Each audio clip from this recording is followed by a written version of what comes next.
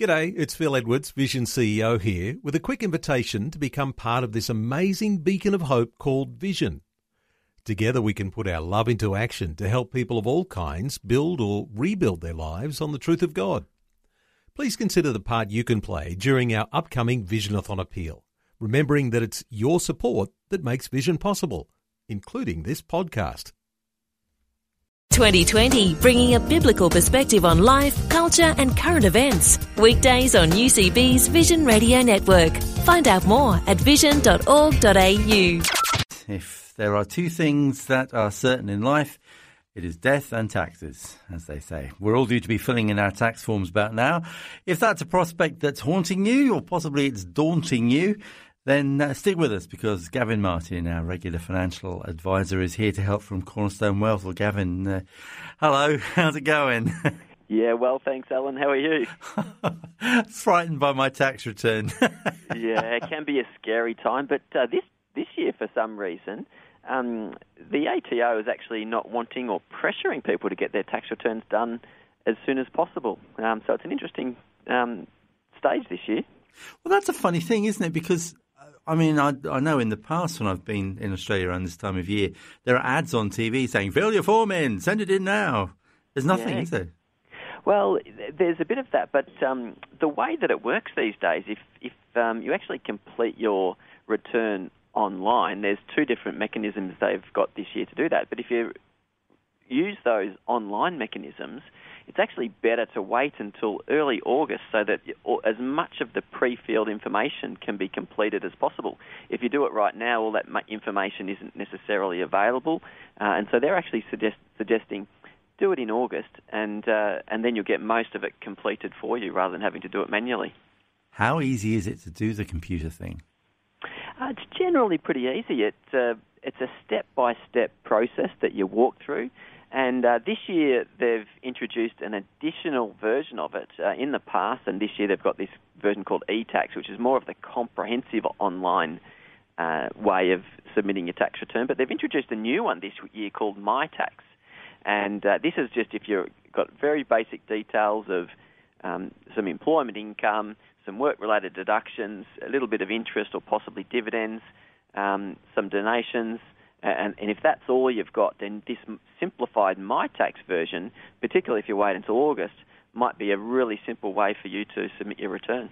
Because in some countries, they actually don't do a tax return. I mean, I've, as you know, moved over from New Zealand earlier in the year. In New Zealand, it's all pay as you earn. You don't fill a tax form in unless you've got something weird going on in your life. Most people don't see a tax form from one year to the next. Yeah, it would be an ideal scenario to be in, wouldn't it? But in Australia, we've got this self-assessment mechanism where the responsibility is put on us to actually submit the tax return. And whilst that enables us some flexibility, if we do get audited and we haven't done the right thing, then we could face some penalties. Yeah, we have got that self-assessment mechanism, yeah. So who should actually complete a form? There is if you've earned over a certain level or you need to get some money back from the government because you've paid some tax in some way, and that might just be through earning dividends if you're not employed. So if you need to get some money back, if you've earned over a certain threshold, and that's $18,000 or a little bit more than that, if you've earned under that, then you generally wouldn't have to. But the ATO has actually got a little questionnaire or almost an online questionnaire that if you answer all the questions to it, it'll determine whether you actually need to submit a tax return or not. And because the lowest tax rate, so the no tax rate, has been increased from, say, it used to be around $6,000, now it's $18,000. There's a whole lot more people that don't need to actually submit a return.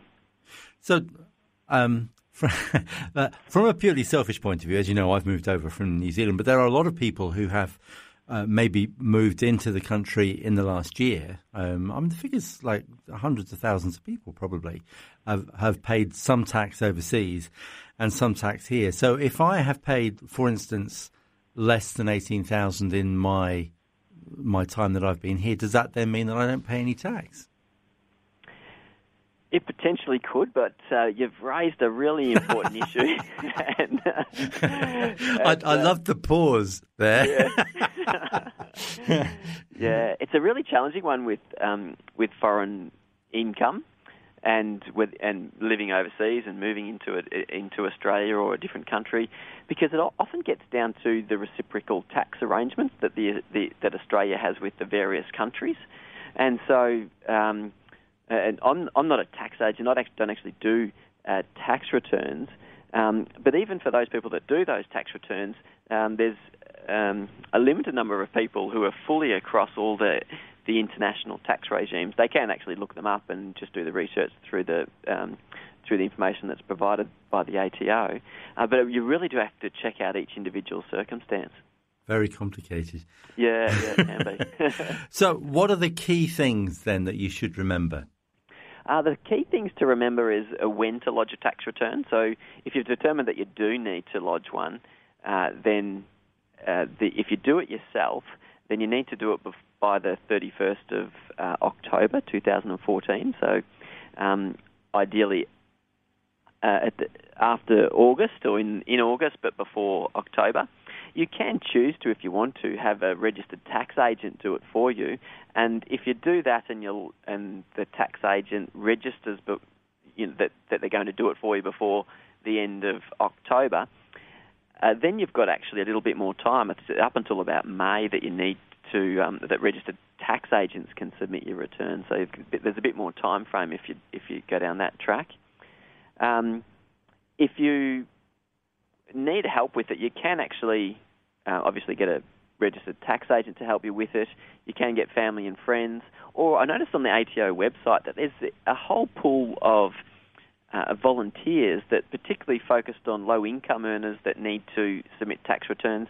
If you need an assistance but don't have a lot of money to go out and pay for that assistance, then look up the ATO website, and they've got these list of people who are trained but are free and can help you lodging your return. That's a cool idea. It seems like they're doing everything they can to help you get it right. Yeah, exactly. I guess that's in their vested interest to get everything submitted so that they can collect the tax that's owed to them.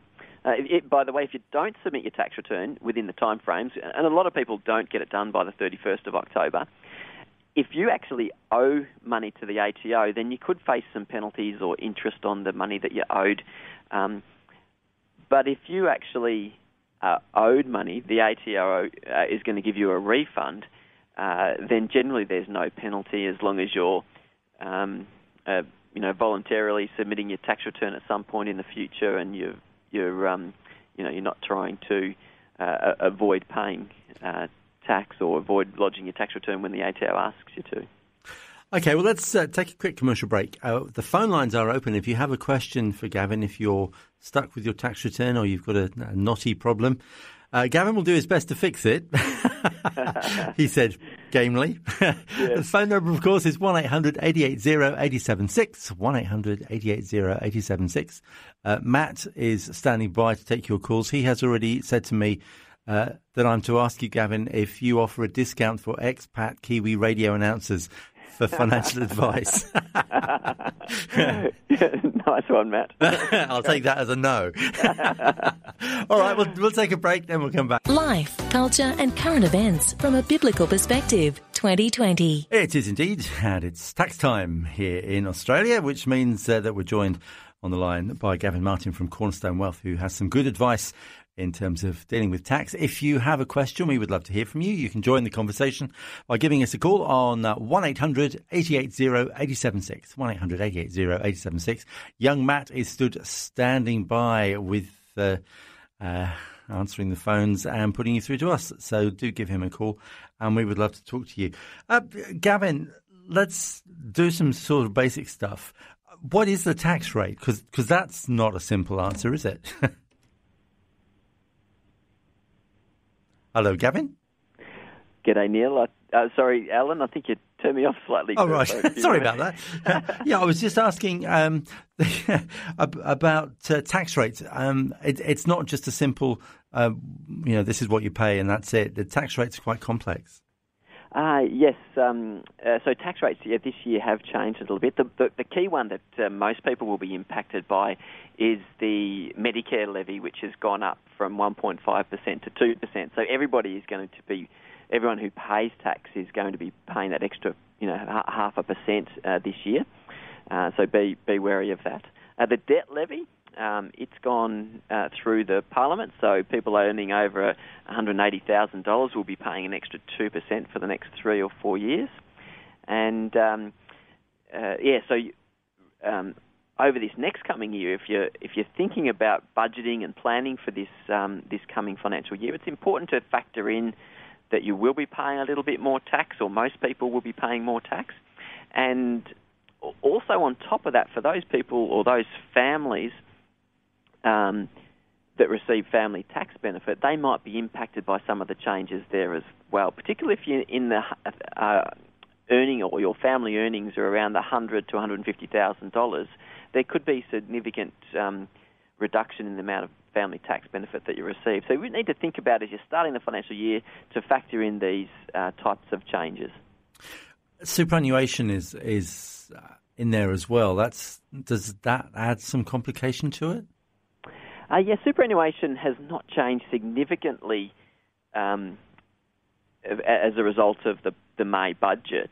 But the key thing, and probably one of the most valuable strategies that we as financial advisors implement, day in, day out, that saves thousands of dollars for clients, is salary sacrificing to super. And the key thing that's different this new financial year is that those people who were 49 or more on the 30th of June 2014, they have a contribution limit of $35,000. So they can put money into or put tax concessional money into your superannuation. And generally, for every $10,000 that you salary sacrifice into super, it saves around $2,000 in tax. So it's probably the key change that, at the start of the financial year, think about, if you're over 50, should I be actually increasing the amount of salary sacrifice to my super?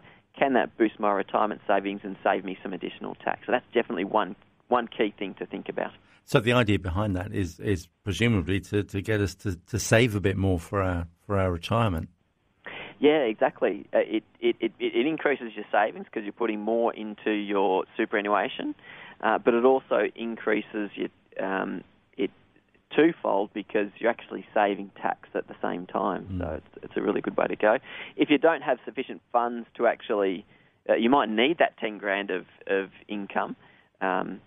If you're over 55, then you could potentially draw some money from your super, tax-free or for a limited amount of tax, to compensate that. And that's called the transition to retirement strategy, and it's one of the most effective strategies for those over 55 to implement as they're able to start to boost their retirement savings. The phone lines are open, 1-800-880-876. Ray from South Australia didn't want to come online, but he wanted to ask, how do you avoid tax scams at this time of year? He doesn't use the internet, but he's always hearing about scammers pretending to be the ATO. And this is, in fact, is a story we covered last week on 2020, talking to the cybercrime unit in Brisbane. Where someone phones up, they claim to be the ATO, they somehow have got hold of your tax file number. So Ray says, what's the easiest way to ensure that you're safe without using the internet? Without using the internet, if you're not going to go down that track, then you need to complete a paper-based form. And I think that's probably the most secure method, really, to fill out a paper-based form, post it to the ATO. And I think Ray's got, very limited potential for fraud occurring in that scenario. There are more issues around people sharing date of birth, addresses, tax file numbers via social media, and those kind of mechanisms that is the greater risk. So Ray, being an offline person in terms of tax, I think he's going to have, a very secure tax submission, whereas those people that are very, online, submitting things online, doing everything online, they've got more potential for fraud to occur. And you might have some more to add to that based on your conversation from last week, Alan. Yeah, I mean, one of the things that the police were saying to us was if it looks dodgy, then it probably is dodgy, and that you should never give information to anybody who phones up and asks for it.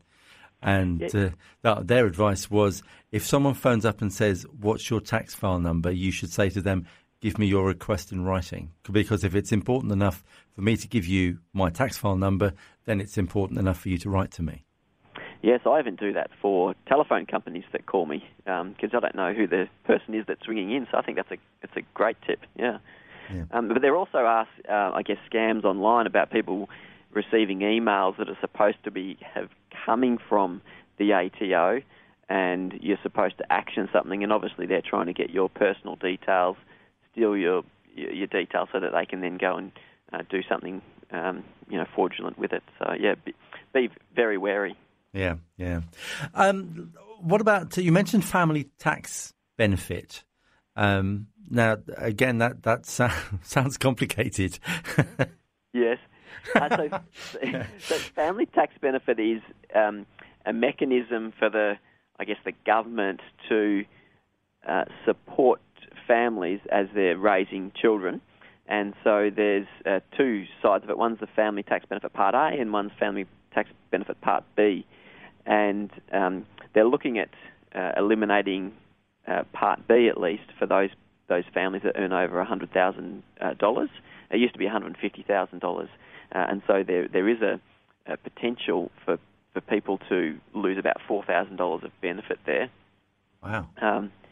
There's not a great deal you can do to change your eligibility to family tax benefit. It's basically whatever your scenario is, they'll just pay you based on your earnings and how many kids you've got and how old they are. So there's not a lot of strategy you can put around family tax benefit. But the important thing there is to focus on making sure that if you do have children that you've requested the family tax benefit, that you're actually on the Department of Human Services list to actually receive it. There used to be different ways of claiming it. It used to be through your tax return, and then you had to do it directly. But just make sure that if you do have kids, that you actually have submitted your details to them and requested it, because sometimes you can miss out on it if you don't. Now, if you're on the age pension, obviously your income will be lower than maybe it was when you were earning in the workforce. How does that? Is that a different scenario again? Yes, the age pension. All the announcements about it from the May budget really focused on all the major changes were pushed out to 2017. So there's not a lot of significant changes. The one that was announced that has gone through is the increase in the age pension is going to reduce. So they're going to increase it based on the inflation rate rather than on wages, and that the inflation rate is generally a lower figure than wages. And so your pension over time is going to increase at a slower rate. And the other thing for those people that are on government benefits, and it might be the age pension, it might be another benefit, is that if they're over 55, you could actually make sure that you've got your superannuation money in the pension phase of super before the end of the calendar year, because on the 1st of January 2015, the government is going to start to deem those pensions started after that date. And deeming just means that the Centrelink or the government assumes a certain rate of earnings on the money. Currently, they don't do that. So for those people in that scenario, they're eligible for some form of government benefit. Starting a pension or moving as much as of their resources into the pension phase of superannuation before the end of the calendar year, it could be advantageous over the longer term. Sounds like on something like that, it would be a good idea to talk to an advisor rather than having a guess yourself. Yeah, exactly. You could speak to somebody about it, or search on the internet for starters, and then if you need to speak to somebody, then seek out an advisor. Yeah. We should also mention there is the ATO has a 24-hour individuals tax self-help hotline, rolls off the tongue, which is 132865. So presumably you can ring them up and ask for help if you get stuck. Yeah, it's just a matter of how long you wait online for that person to answer. But that is a great resource. Yeah. Maybe probably call earlier in the morning rather than 3 in the morning is a good time. Yes. And of course, you can always go to the tax office website, www.ato.gov.au, and you'll find a whole load of links there. As Matt says in the booth next door, if you're phoning the helpline, have a cup of tea ready. You may need it. Okay, well, let's take another break. We've got Word for Today coming up in a couple of ticks, and then we'll come back and we'll chat some more. So our guest on the programme is Gavin Martin from Cornerstone Wealth, and we are talking about tax returns. You're listening to 2020. It's Alan Lee on the Vision Network across Australia. We are dealing with the subject of tax because our guest on the programme is Gavin Martin from Cornerstone Wealth. And if you have any questions about tax, what you need to do, what frightens you about the form, anything we can help with, give Gavin a call now. 1-800-880-876 is a free call, and we would love to hear from you as you join in the conversation. Let's go to a bigger picture, Gavin, and talk a little bit about, I guess, the financial foundations. I mean, as Christians, we have an uneasy relationship with money, don't we? It's do we own it? Do we own the possessions that we have? Or, as we say in the Anglican Church, all things come from you, O Lord, and of your own do we give you. If they come from God, they're his, not ours. Yeah, exactly. It's a fundamental question, and I'm not sure if you've heard of people referring to the 3 M's before, but 3 of the biggest decisions we make in our life are our master, who we're going to serve, our money, or how we're going, what's our vocation, how we're going to generate income, and our mate, and who we're going to marry, or are we going to marry. So they're the 3 big sort of life decisions. But then another question to ask is, what are our big questions when it relates to our finances? And I believe they boil down to probably 3 big questions. And the first one is that ownership issue that you just mentioned there, Alan. The other question is about debt and how we use debt, and whether we use it, how much we use it. And then the final question is really about giving. What's our approach to giving? Do we give it all? Do we give a certain amount? Are we flexible in what we give? And so I think these 3 questions, ownership, debt, and giving, are the equivalent of the 3 M's for life. And I think it's important because they have such a big impact on how we live our lives beyond that. I mean, ownership is a difficult one to start with. My cousin David, and I know he won't mind me talking about him, and he's in New Zealand, so he won't know I'm talking about him anyway. But my cousin Dave, he worked as a missionary in Calcutta for a number of years, and when he came back, his entire attitude to money and possessions was different. It was just something that was there. If it all went tomorrow, then he lived in a country where he would be looked after. And so he was what the rest of us, the rest of the family, sometimes viewed as reckless, because in the end, the money didn't matter. And he said, look, it's owned by God. I'm going to do these things that I want to do because this is what I think God wants me to do, and he'll make it work. I mean, that's a very relaxed attitude to it, but the rest of us all held our hands up in horror. I mean, what is the right way to approach things like that? Yeah, it's a really challenging one, isn't it? Because often you come back from countries that are a lot poorer than Australia, being one of the wealthiest countries in the world. If you look at our unemployment benefits and you compare that to there's this little calculator, I can't remember the website, but maybe we can find it later, that actually, if you put your income level into that, it will show you where you sit on the income spectrum around the world.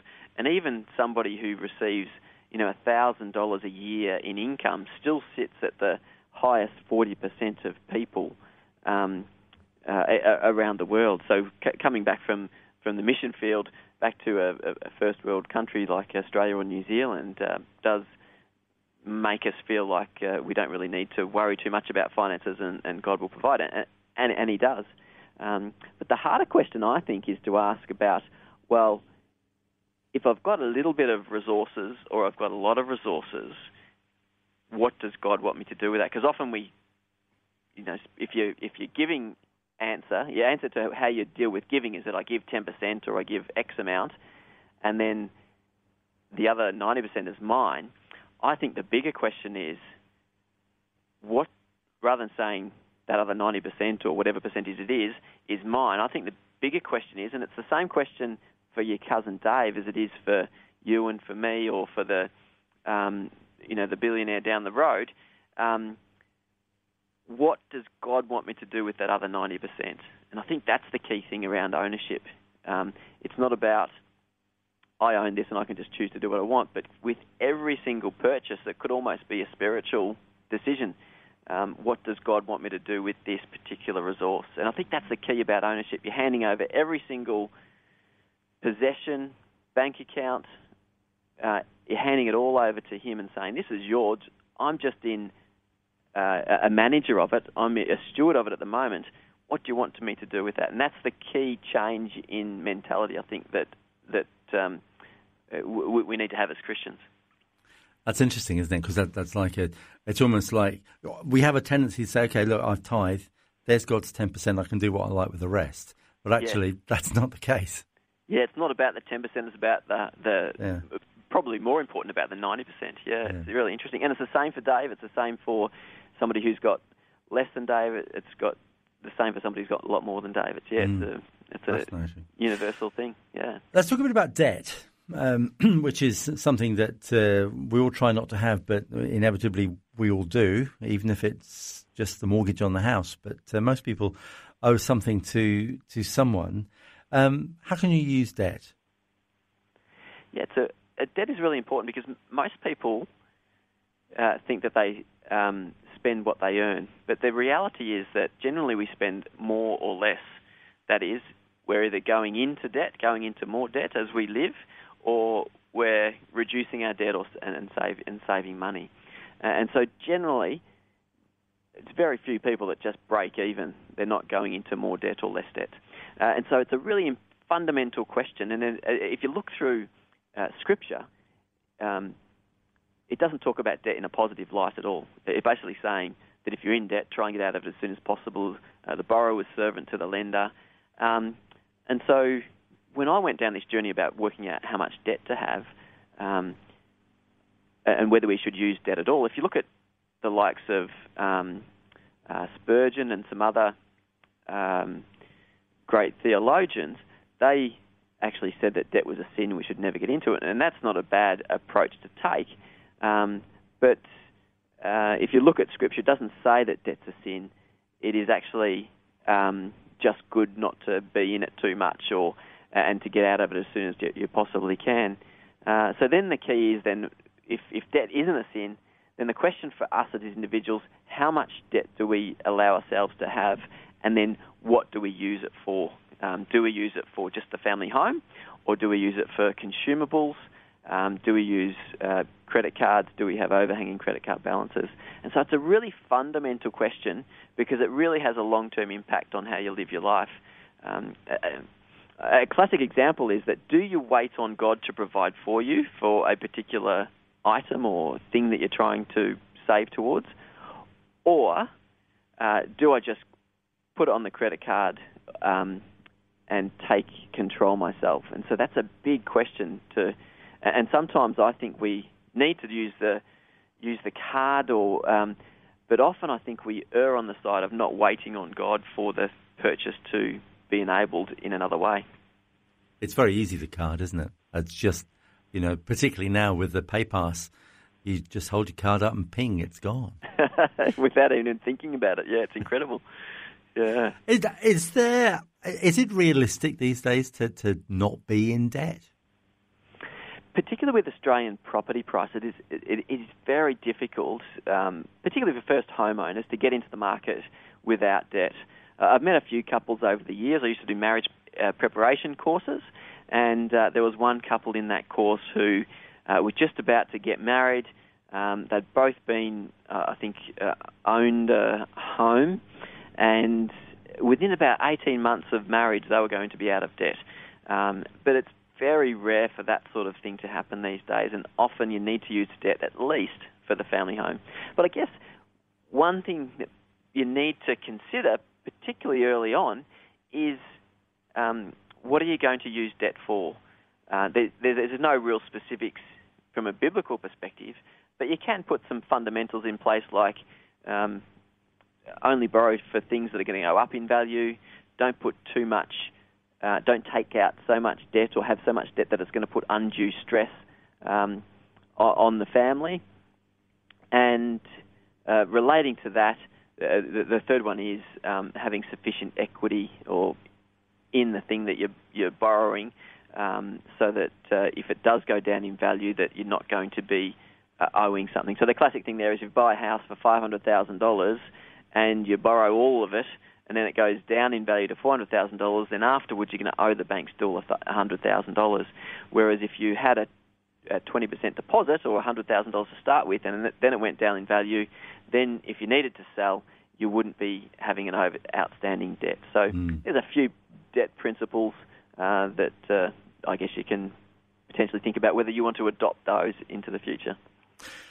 What about giving? Because there's a tax side to giving, of course, as well. But in terms of we talked about the 10%, the traditional tithe. But is there a sort of a biblical amount to give? There's an author called Randy Alcorn that I think I've mentioned a few times, and he's written a range of books on a range of topics, but one of them was money, possessions, and I think it's theology, money, possessions, and eternity, is what he's called it. And he calls tithing the training wheels of giving. And the whole principle is that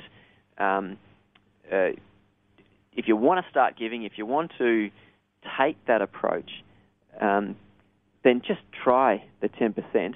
But he says that that's just the training wheels.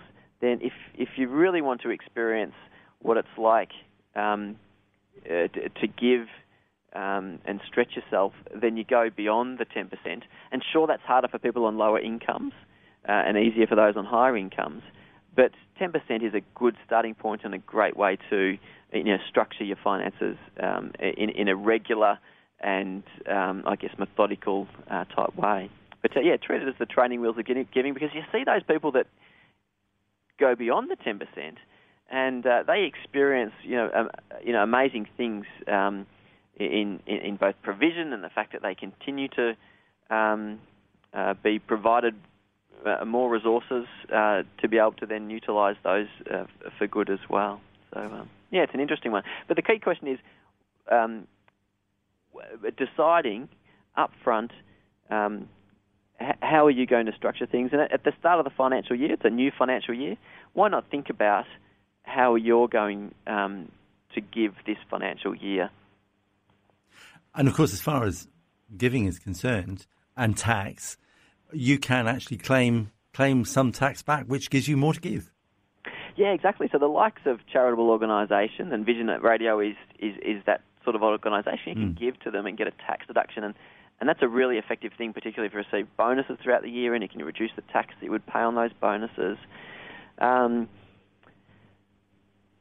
there is if you're giving to the local church, generally that's not tax deductible. So I think it's great to do the tax deductible giving, but at the same time we can't, if we want to support our local churches that aren't generally tax deductible organisations, we can't do all our giving through a tax deductible mechanism like they can in the United States, where all giving to church organisations is considered a tax deduction. So to sum up, we'll go back to tax because our time's nearly up. Yes. So to sum up, what's your advice to people who are now thinking, okay, it's tax time, bearing in mind all we've spoken about today, what should I do? Perfect time to get your financial house in order. Make sure you've got all your receipts and records, your pay-as-you-go statements, your payment summaries. Have them all in line, ready to go, so that if you're using the online mechanism at the start of August, get your tax return submitted. Then that's a good basis for them to decide. When you've got your tax return back, you can then plan the next year ahead and start to think about, should I be putting some other strategies in place to reduce my tax, like salary sacrifice, particularly to superannuation, and thinking more broadly about the year ahead. What are the changes to my circumstances going forward, and then how should I then structure things? And that then can relate to those fundamental questions that we asked. If I've got some surplus money, what am I going to do with it? Am I going to put it towards saving? Am I going to give some more? Am I going to invest some more? And really answer all those sorts of questions moving into the new financial year. Cool. Gavin, it's always good to talk to you. I feel slightly less daunted now. I might even by sometime in August be ready to have a go at it. Yeah, give it a go, I think. All right, mate. Thank you very much indeed. It's lovely to talk to you. Yeah, likewise, Alan. Thanks for having me. Take care. Bye-bye. Gavin Martin then from Cornerstone Wealth. If you would like to check out what he's talking about, you can go to their website, www.cornerstonewealth, all one word, .com.au. Like what you've just heard? There's more great podcasts, or you can listen to us live at vision.org.au. And remember, Vision is listener supported. Your donation of any amount will help us continue connecting faith to life. Learn more or donate today at vision.org.au.